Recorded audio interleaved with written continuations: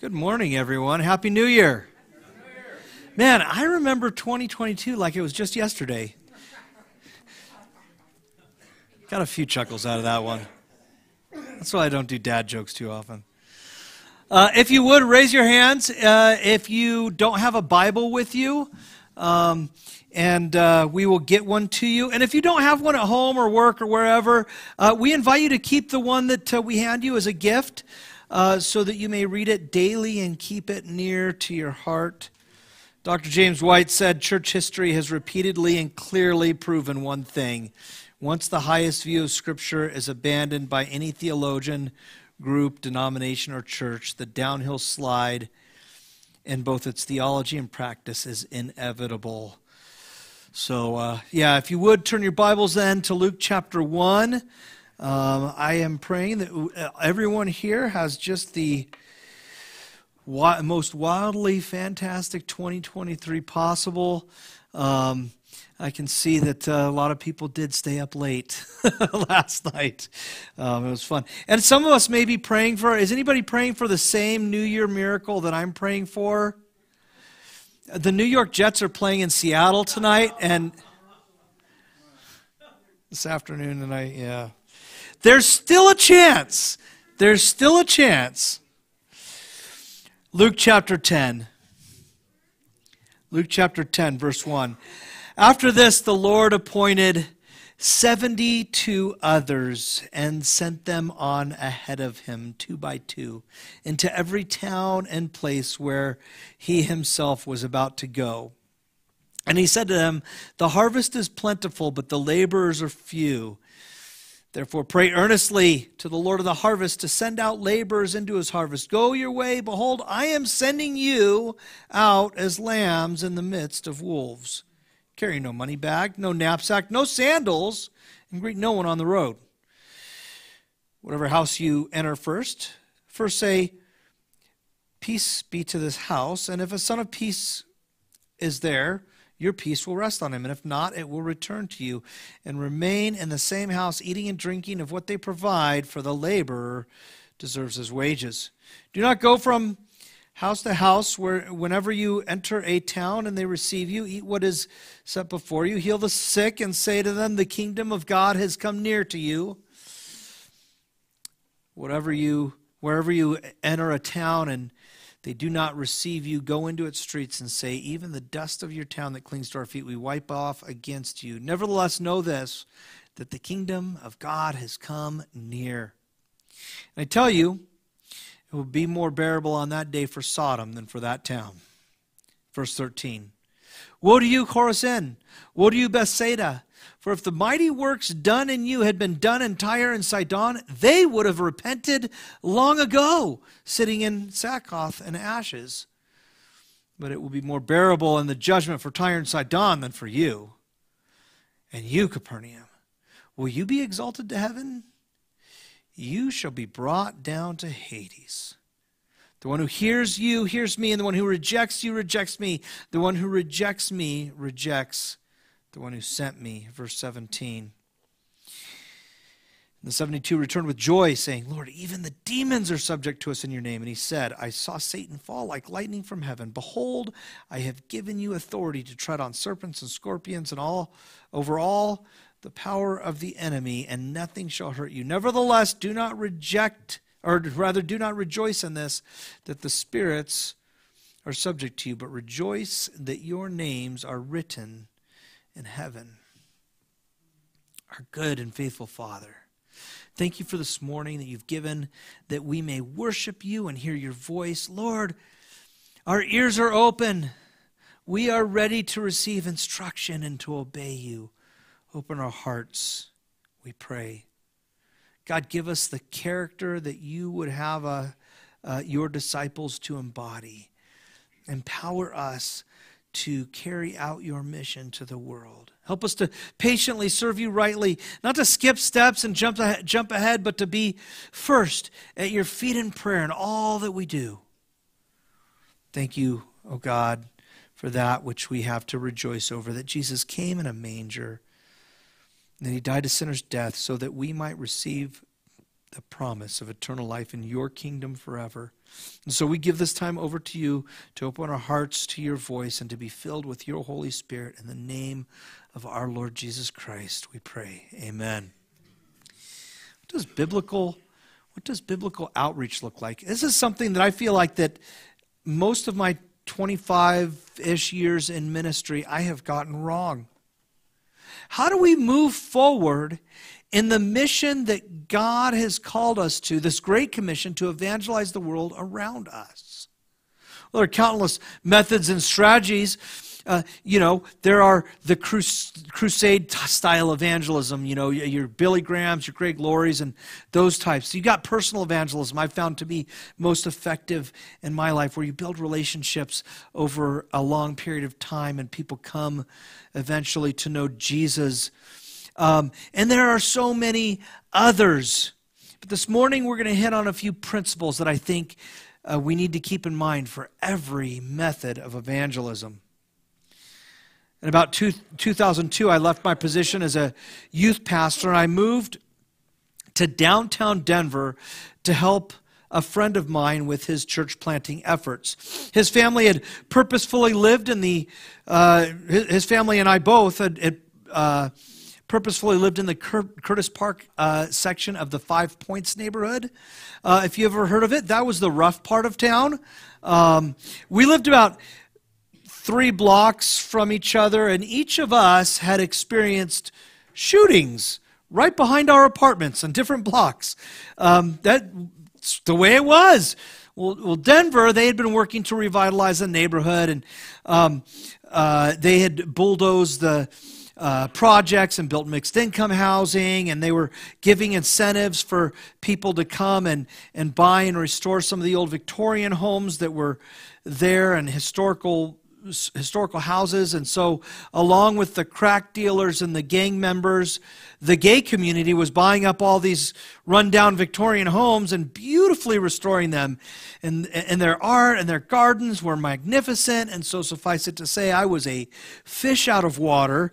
And one of our regulars at the ministry the church we were kind of starting there was it was a homeless guy with AIDS who would sleep on the couch of an OG named Poppy, whose house was always full of drugs and prostitutes. And so when it was too cold to sleep on the sidewalk, this guy would sleep there. And the 2 men that lived next door to me were more than roommates.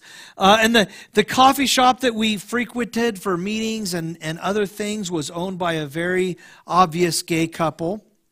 And so I knew that this was deep in the trenches of this Denver mission field. The problem was that I had trouble getting past all the sin that was around me and that was in my face constantly, to the point that I didn't even see my own sin. Like, that's all I would think about. And I started asking God how I was to show all these heathens their sin and get them to repent. And then God basically revealed to me that I had no business doing that yet. I hadn't earned their trust. In this case, I lived among them. There was no relationship yet, though, and I had to completely reevaluate what evangelism was in that context. God showed me through prayer and through the scriptures that my job was to live out the gospel as I built those friendships, and that the Holy Spirit is way better at his job than I am. And so opportunities to call out sin ultimately would present themselves in God's timing, and then he would equip me to do so only then. I learned a lot of hard lessons in Denver, and then I came back to California, where I continued to work as an electrician to fund ministry. But looking back, even then I was clueless about evangelism. And I would take a lot of time, or it would take rather a lot of time praying and reading the scriptures and learning through experience, and to even really begin the grasp of what it means to serve in God's great commission to us. Well, in 2008, the market collapsed, and I found myself without work. So I ended up at a big box hardware store working as an electrical specialist.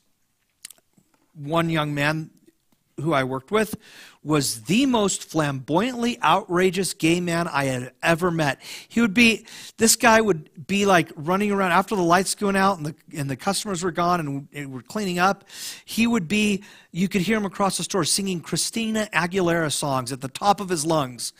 It was just interesting. He was also one of the friendliest people who worked at that store. Actually, one of the friendliest people I've ever met. Just a nice guy. And I'm not sure if I was as obvious as he was about who I was, but it didn't take long to figure it out. And some of the people in the store had this like weird superstition about being in the break room with a pastor. And so they'd either take break at different times and be like, Jeff's here, we can't cuss and talk about our lives now. Like, others had the idea that they could shock me with how bad they are. Like, I worked at construction. I saw every twisted and depraved fantasy expressed in Sharpie on the walls of the porta potties. You can't shock me, okay? But what I realized was that they were all watching me. And while they were all worried about how I might judge them, they were judging every little thing that I did. About 2 or 3 years into my retail career, this flamboyant gay man and I had become friends. And one day, we were the only 2 people in the break room, and he approached me real nervously and said, "We're all alone in here, and I have a question for you, Jeff." And immediately it popped in my mind, I am a happily married man to a beautiful woman. But I held that.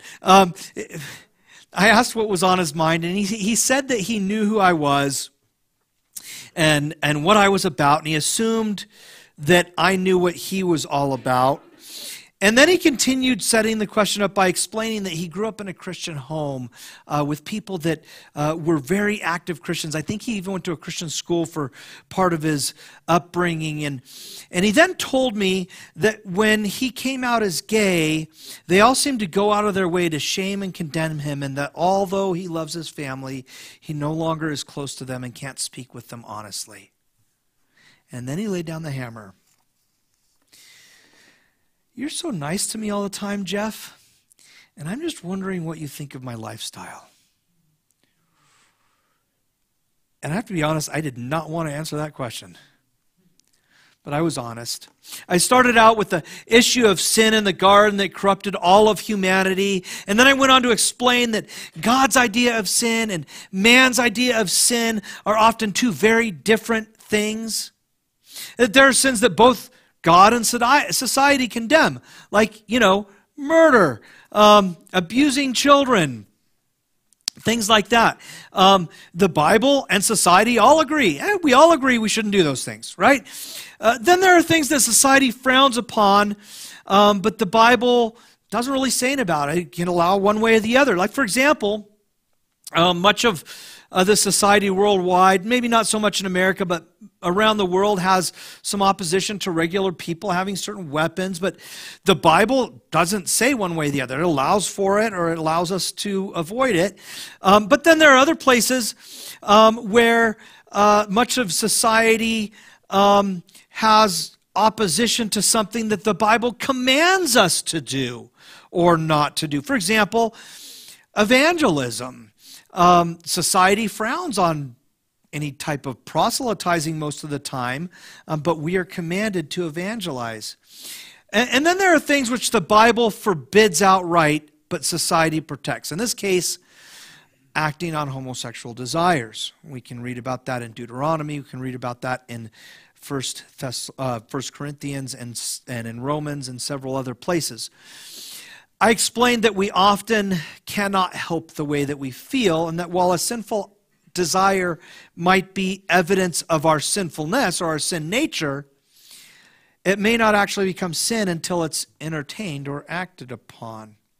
So I went on to state that our society doesn't even affirm all sexual appetites. For example, pedophilia, still a societal sin, and also something that the Bible would protect children from.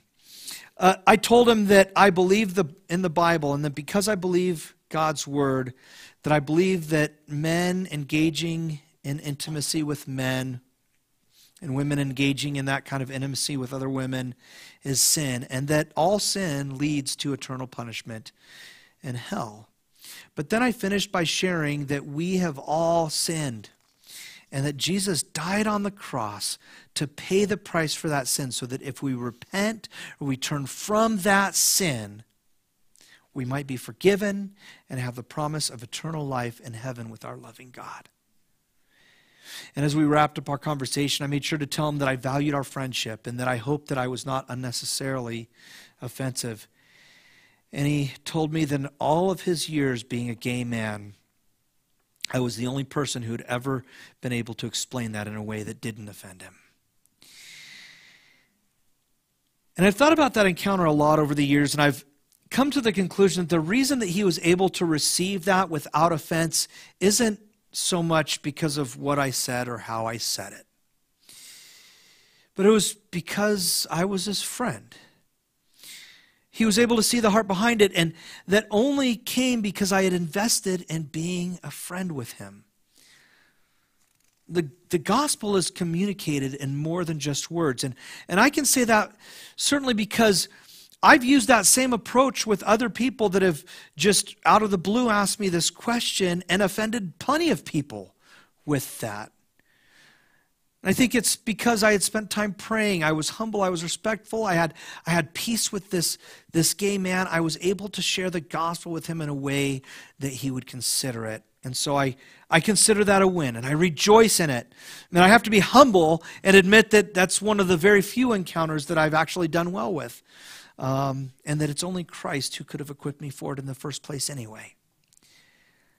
So I want to lay down some key principles for evangelism so that we can all be a part of these transformative moments, whether it's a one-time encounter or a long-term relationship. And so let's dig in to our passage in Luke here. Starting in verse 1, it says, "After the Lord had appointed 72 others and sent them on ahead of him, 2 by 2, into every town and place where he himself was about to go. And he said to them, 'The harvest is plentiful, but the laborers are few. Therefore, pray earnestly to the Lord of the harvest to send out laborers into the harvest.'" We start with the context. Chapter 9. We start with Jesus sending out 12 in a very similar message that he sent out these 70, or similar mission rather than he sent out these 72. Similar circumstances. We see Jesus' reputation growing.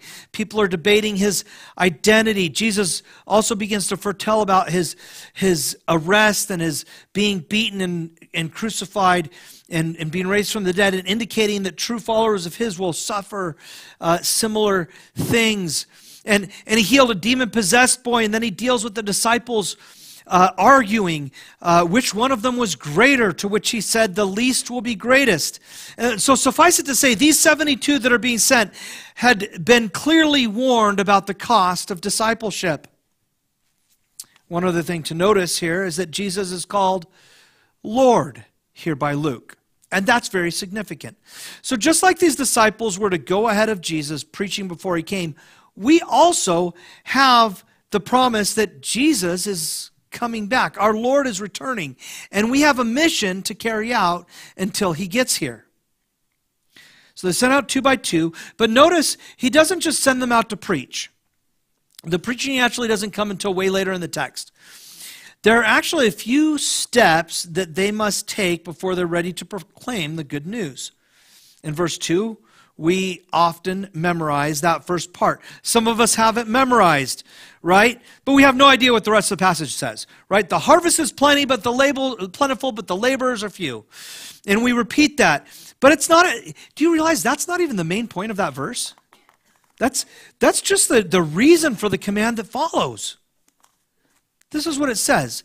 "Therefore, pray earnestly to the Lord of the harvest to send out laborers into the harvest." A lot of times what we do is we just quote this first part from memory because we haven't memorized it all. And then we begin listing off all the things we need to be doing because of it. We need to be evangelizing. We need to be out there denying our needs and desires in order to serve God. We need to be willing to sell all we have and give to the poor. And we need to take up our cross and follow Him. And all of those things are very good and biblical things, but they're not at all what Jesus is getting at here. We would have to read those things into the text, and that's called eisegesis, and we don't do eisegesis at IBC because we're the Bible church, and we draw from the Bible what it says, not read into it something. And so we don't try to make it say something it doesn't actually say. That said, evangelism, generosity, sacrifice, those are all good, biblical, Christian values that we should be doing. But what this verse is saying that we need to do is to pray for laborers. In English, it might make more sense to read it like this.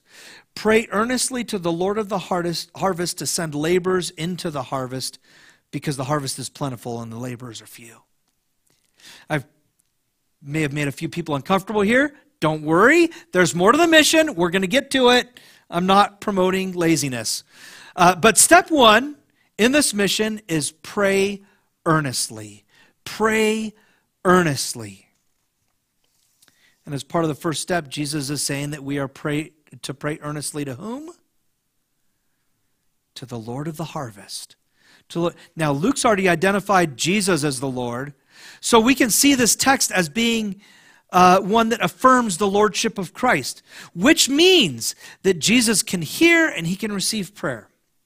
David Garland said, "The high Christology is implicit in this account and should not be missed."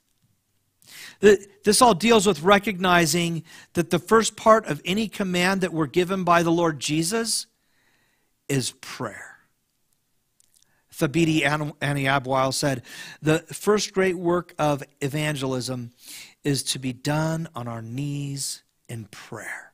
David Garland said, "The disciples are charged to go out and pray because it is ultimately the Lord's harvest, not theirs. And everything depends on the Lord's unlimited resources."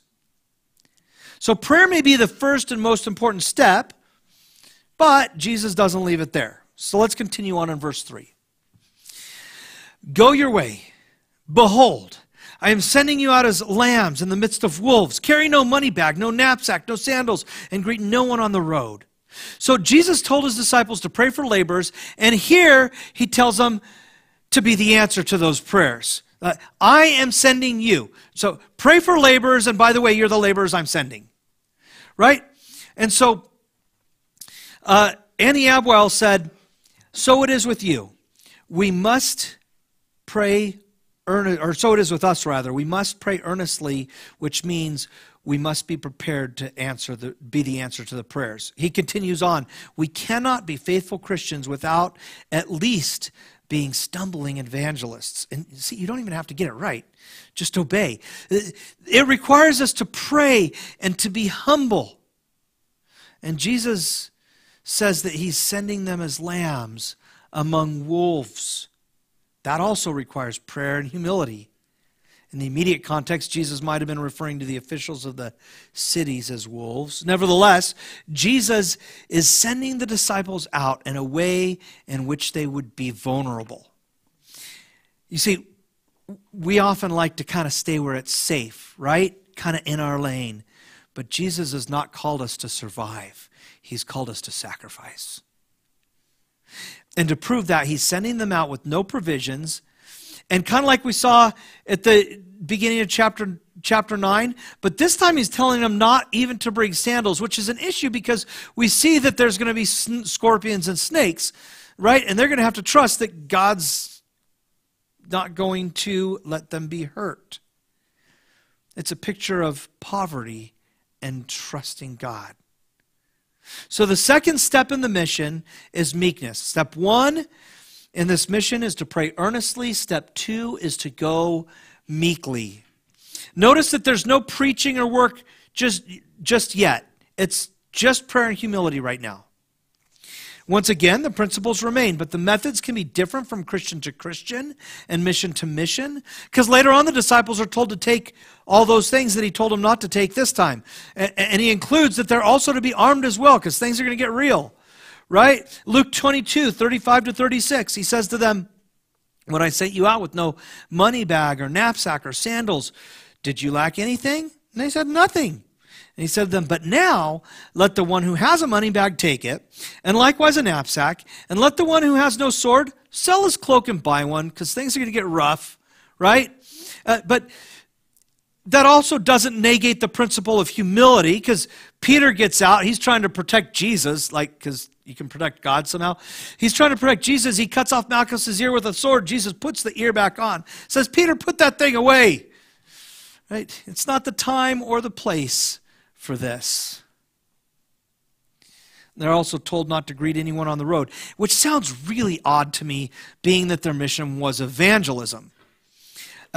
It may have been that there was an urgency to their arriving in these towns. Could also have been to keep them from visiting relatives on the way, which would have stalled them. One way or the other, it illustrates that not all Christians are necessarily called to all people.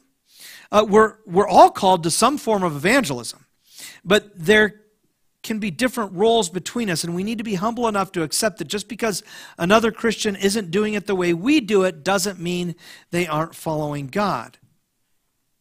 So steps 1 and 2 are pray earnestly and go meekly. Let's go to verse 5, Luke 10:5. Whatever house you enter, first say, peace be to this house. And if a son of peace is there, your peace will rest on them. But if not, it will return to you. And remain in the same house, eating and drinking what they provide, for the laborer deserves his wages. Do not go from house to house. Whenever you enter a town and they receive you, eat what is set before you. Now, we still haven't got to what we typically call evangelism. And that's because prayer, humility, and being at peace with people are all parts of evangelism that I think sometimes we miss. It's not just preaching. Let's look at the Great Commission here in Matthew 28, 19 through 20 for a second. Matthew 28, 19 through 20. Go therefore, it says, and make disciples of all nations, baptizing them in the name of the Father and of the Son and of the Holy Spirit, teaching them to observe all that I have commanded you. And behold, I am with you always to the end of the age. Now look at that. Before we can be baptizing and teaching all the things that Christ taught, we have to make disciples. But in the Great Commission, Jesus doesn't say how to make those disciples. He just says to do it. In our text today, Jesus here is giving clear steps to doing it. See, because the Great Commission comes later. They've already been taught this, right? So here's what we're going to learn. Jesus gives clear steps to doing that, and we often gloss over the first three. We move right into the proclaiming piece. But without prayer, humility, and peaceful relationships, our ministry to make disciples will likely be profoundly ineffective. God is still going to do his work, but we'll miss out on the rewards of effective ministry if we cannot do these things. So step 1 is to pray earnestly. Step 2 is to go meekly. Step 3, seek peace. Seek peace. Psalm 34:14 says, turn away from evil and do good. Seek peace and pursue it. And Peter appeals to the Psalms in his letter. The first one, 1 Peter chapter 3, 1 Peter 3, 9 through 11. Do not repay evil for evil or reviling for reviling. But on the contrary, bless, for to this you were called, that you may obtain a blessing. For whoever desires to love life and see good days, let him keep his tongue from evil and his lips from speaking deceit. Let him turn away from evil and do good. Let him seek peace and pursue it. See, it's an active thing. We are to pursue peace. Having peaceful relationships with people who are outside of the body of Christ is a Christian disposition.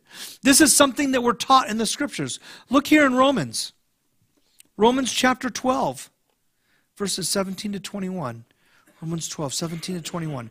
Repay no one evil for evil, but give thought to do what is honorable in the sight of all. If possible, so far as it depends on you. Live peaceably with all. Beloved, never avenge yourselves, but leave it to the wrath of God, for it is written, vengeance is mine, I will repay, says the Lord. To the contrary, if your enemy is hungry, feed him. If he is thirsty, give him something to drink, for by so doing, you will heap burning coals on his head. Do not be overcome by evil, but overcome evil with good. Seek peace. The Lord Jesus is the Prince of Peace. How are we to be in his image if we cannot be at peace with one another and with those outside of the church?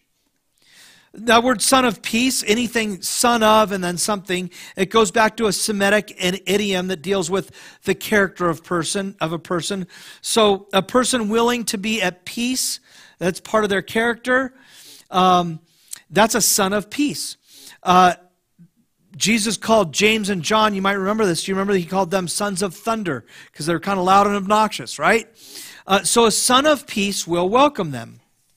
Sometimes people will refuse to be at peace with you, and that's when you kind of have to move on. But when they're welcomed, they are to receive the keep that they're given and not to be on the lookout for better accommodations, because that wouldn't look very good.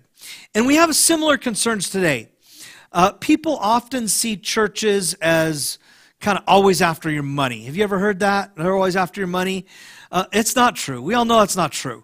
But there have been enough frauds out there fleecing the flock, people on TV and other places, and the stigma just kind of sticks. I remember years ago my dad saying that about Christian churches. And I was like, Dad, you're a well-paid cop. You get paid very well from the taxes that are taken from people. At least they pay me with what people voluntarily give, right? I don't know, I thought that was funny.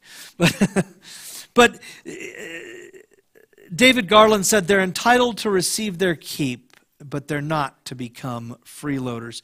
Now, I'll be honest, this is an uncomfortable topic for me. I don't like talking about giving and finances much in the church because my livelihood depends on God using your generosity to provide for my family. So I hate feeling like I'm asking people to give so that I can get paid. We have part-time staff, but Pastor Clint and I both work full-time, and we couldn't do what we do if we had to earn income elsewhere or had to supplement our income with other work. The real reality is that pastors across the board generally work more hours for less pay than any other profession with comparable education and skill sets. And by the way, I would say just on that note, thank you so much. Just going back to what Clint said for your Christmas gift to us. It was just truly a blessing. And really just blessed our socks off. So thank you for your love and your provision for us. That said, there are those who fleece the flock. There are those who want to just take money and get rich off ministry, which is why people tend to be suspicious of pastors. In this text, Jesus says that the laborer deserves his wages. Now, Paul thought this was important enough that he quotes Jesus in his first letter to Timothy. Right here, 1 Timothy 5:17 to 18. Let the elders rule well. Or let the elders who rule well be considered worthy of double honor, especially those who labor in preaching and teaching. For the scripture says, you shall not muzzle an ox when it treads out the grain, and the laborer deserves his wages. And it's not only pastors.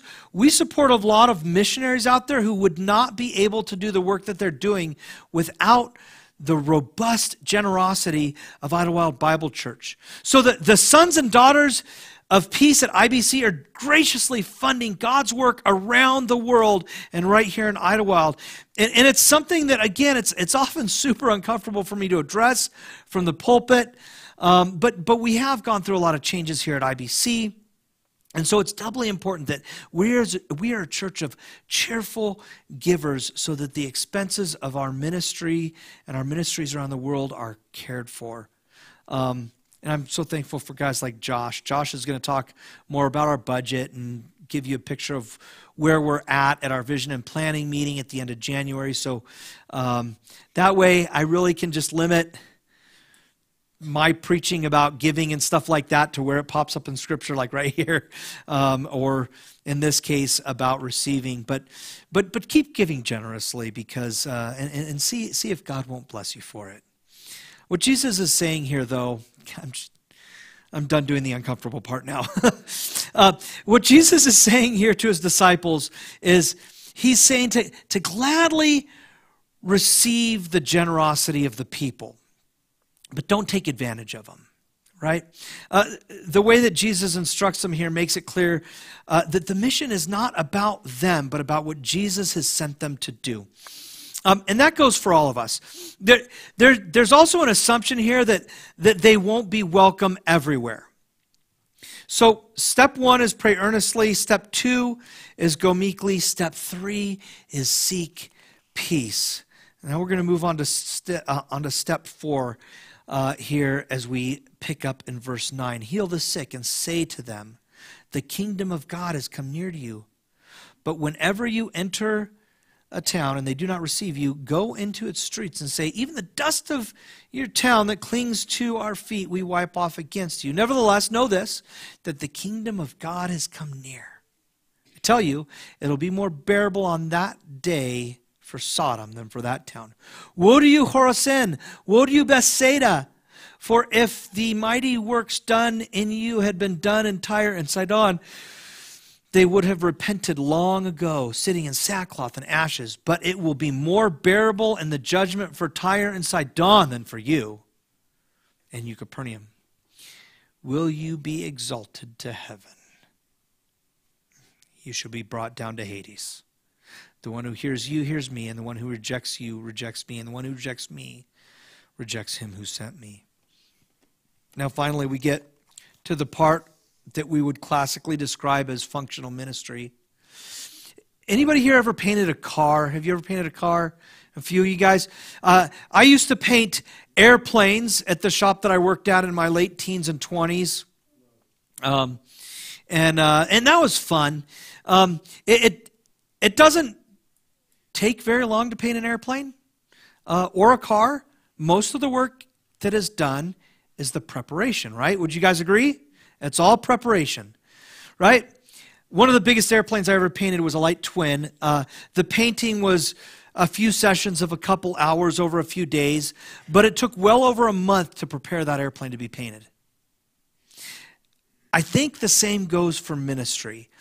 A lot of the time, we need to spend time praying and humbling ourselves and seeking peace with people before we can get to the actual work of preaching and dealing with the substantial needs of the people.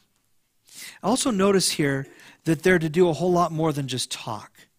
I wrote a little note in my Bible here a long time ago. I don't remember when, but it's right next to this passage. It says, meet practical needs. You're not a spiritual guru who gets to couch surf and socialize for a living.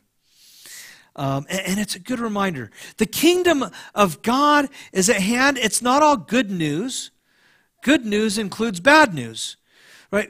We're sinners, and God's angry about sin. This is true. And the consequence of sin is hell. In other words, in your sin, you cannot see the kingdom of God, and since it is near, you are in a close, or you are close rather to a place of doom. But the good news is that Jesus died so that you may be heirs to the kingdom of heaven and not face the doom. The bad news is uncomfortable to share. We don't like to do that. We don't like to acknowledge that God is a God of condemnation.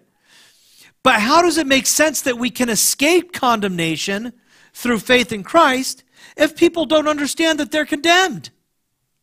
It's important when a preacher or an evangelist calls out sexual immorality or laziness or anger, theft, covetousness, mistreatment and abandonment of children, rebellious attitudes, apathy towards worship services or worship in the church, service to the church. These are acts of love to call that out, right? Because the kingdom of God is at hand is bad news to those who continue in those things. Those are the people who say, only God can judge me. You're right. Only God can judge you. And that should terrify you.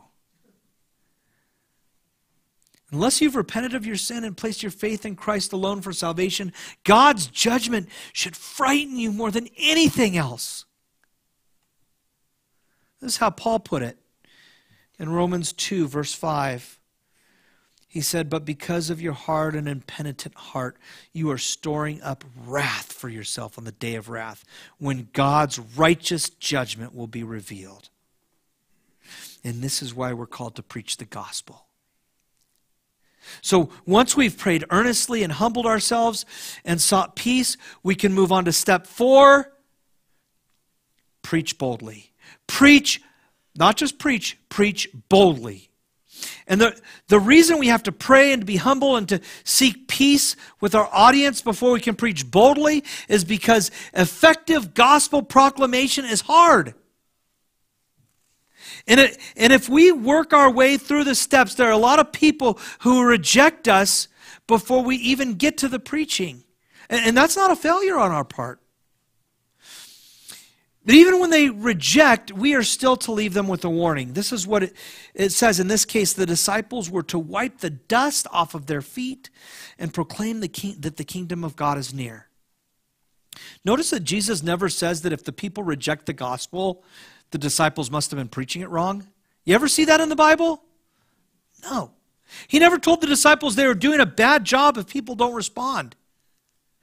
Do you realize the kind of freedom that gives us to follow Jesus? It's because the results are not up to the preacher. In fact, they aren't really up to the listener so much either. God is the one who produces the results. He is the Lord of the harvest. Romans 9:16 says, so then it depends not on human will or exertion, but on God who has mercy. So James puts it another way. He says, of his own will, he brought us forth by the word of truth, that we should be a kind of first fruits of his creatures. In other words, when we're participating in God's mission, we have no need of being afraid that we're going to mess something up. We can trust God to produce the results that he's willed in the first place. And if we are living missional lives, putting God's mission above our personal felt needs and comforts, we can trust God to do that which none of us is really ready and equipped to do in the first place. God calls us to do the work, but ultimately he is in control of the outcome. Now remember that God rained down fire on Sodom and Gomorrah. And in the Old Testament, Tyre and Sidon are repeatedly objects of God's wrath. And here, Jesus is saying that the judgment against the towns who reject his disciples would be worse than those.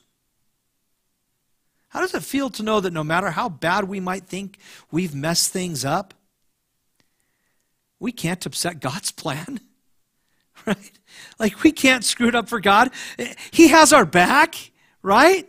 Like, have you ever had a boss that, like, when you mess it up, like, you have a boss and you go and you make a mistake and then your boss covers and he says, don't worry, I got this. I got it covered. And he takes care of it for you. You ever had a good boss like that? God's even better than that. And this is why prayer, humility, and peacemaking come before gospel proclamation, because those dispositions prepare us to rejoice in God's work. Jesus projects damning words to Capernaum. So much of the preaching and miraculous working of Jesus was in and around Capernaum, and they just didn't care. I think Maybe they were like America in some respects. Our country has access to so much in the way of great literature and information regarding Jesus and the scriptures. There are more Bibles than there are people. Our churches are free to worship how they see fit. The Christians are free to evangelize and speak freely about the gospel. And when somebody tries to stop you, there are organizations like the Pacific Justice Institute that will take it all the way up to the Supreme Court if they have to protect your right to speak freely about the gospel. And yet, even among those who accept the title Christian in America, there are very few people that actually follow Jesus. Jesus said, "The one who rejects you rejects me, and the one who rejects me rejects him who sent me." It's a lot like what we read when Jesus illustrated greatness with the child going. This is kind of going the other way, but look at this. Luke 9:46-48. An argument arose among them as to which of them was the greatest. But Jesus, knowing the reason of their hearts, took a child and put him by his side and said to them, "Whoever receives this child in my name receives me. Whoever receives me receives him who sent me.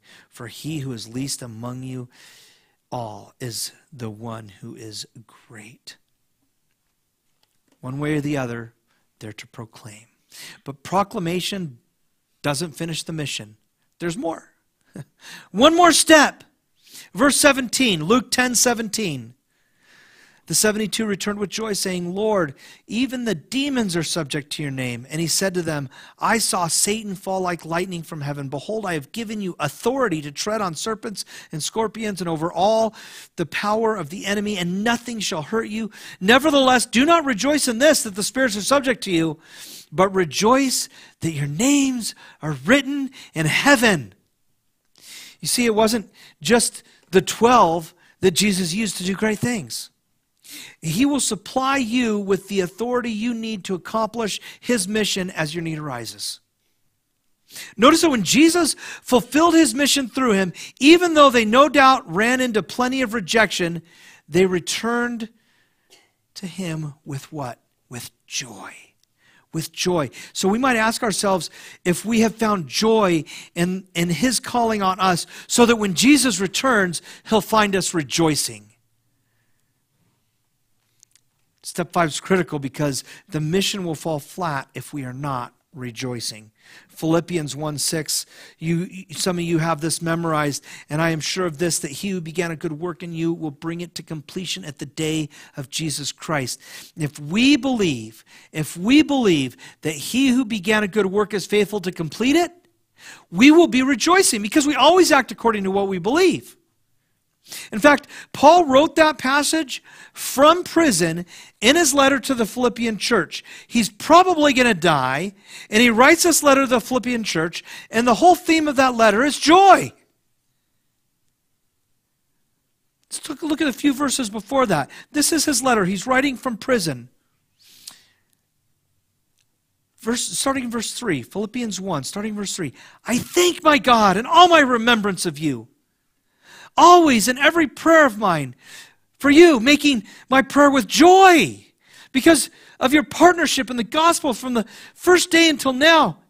And I am sure of this, that he who began a good work in you will bring it to completion at the day of Jesus Christ." This was written from a guy awaiting the death sentence. You see, without step 1 and step 5, the rest of our evangelism just falls apart. Prayer and rejoicing are the slices of bread that hold the sandwich of evangelism together. I'm hungry.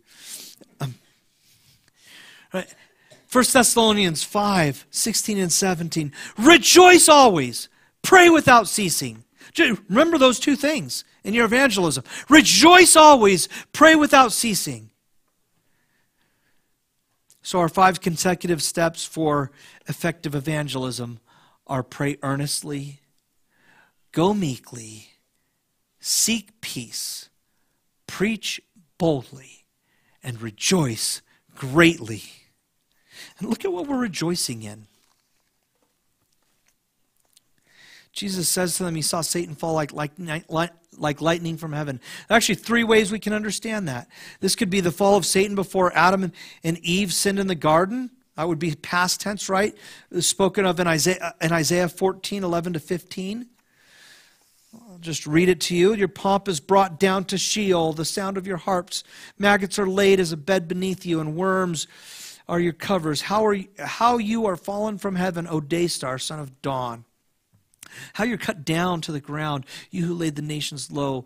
You said in your heart, I will ascend to heaven above all the stars of God. I will set my throne on high. I will sit on the mount of assembly in the far reaches of the north. I will ascend above the heights of the clouds. I will make myself like the Most High. But you are brought down to Sheol, the far reaches of the pit. A passage speaks of something that began in the past, right?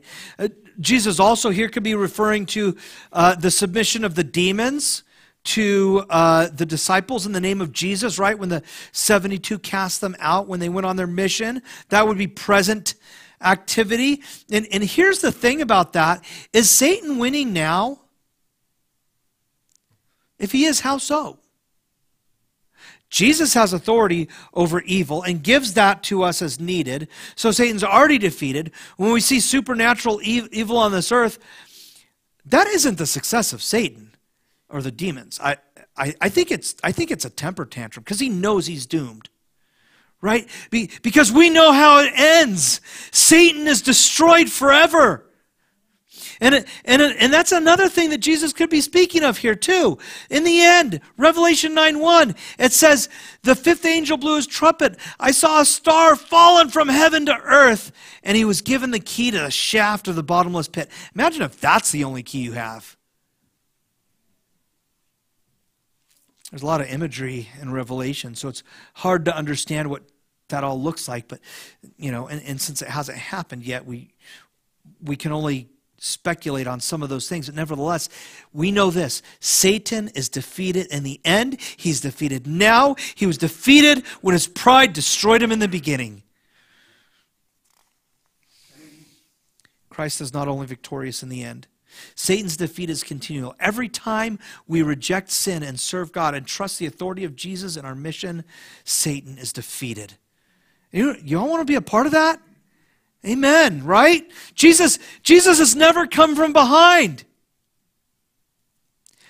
His final defeat comes in the end, but really, listen,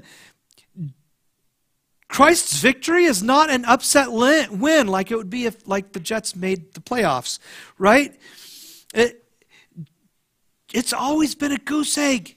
Right? When we're on mission, his victory has been a sure thing all along. When we're on mission and evangelizing the lost, we've been the ones that we've been called to, we can rejoice because when we preach God's word, it will not return to us void. And when we seek peace, we will have it one way or the other. And when we are humble, we will see clearly to submit to God, and we will see that he has heard our prayers and is working behind the scenes. David Garland said this, our mission depends on awakening to the great need for others to hear the gospel and God's desire to gather them. It also depends on prayer, a sense of urgency and accountability to other missionaries, a clear sense of divine commission, a clear sense of the finality of the task of calling others to repent, the blessing of others with peace, joy over success, and refusal to retaliate over rejection. But even at that, our rejoicing is in our relationship with God, that we are heirs to the kingdom that is at hand. So I just want to close by feeding us a great sandwich here, by giving us a recipe for effective evangelism that we can take home with us. Pray earnestly. Pray earnestly. Pray without ceasing, right? Go meekly. Go meekly. Have some humility. Seek peace, right? If there's going to be conflict, don't be the cause of it. Be the one who tries to prevent it. Preach boldly. Preach boldly. Don't be afraid to give the bad news with the good. And rejoice greatly. Rejoice greatly because you are heirs to the kingdom of God. And go forth knowing that the work is God's work. He gives the orders, he produces the results, and all there is for us is to obey. Let's pray. Our holy God, we thank you that you have given for us to be here in this world for a purpose. Help us to carry out your great commission deliberately and consistently. Thank you that Jesus is the Lord of the harvest so that we may be free to obey without fear of failure, because you will accomplish your purposes. And you have permitted us to participate with you in the business of saving souls. Lord, help us to pray fervently and humbly as we seek to make peace around us and boldly proclaim the good news of your kingdom. And may we rejoice that we are not our own, but belong to you, and that you are our provider and protector. Oh God, give us the good character that we need to live faithfully as your disciples, and lead us into your mission field that is around us. In the name of the Father, and of the Son, and of the Holy Spirit. Amen.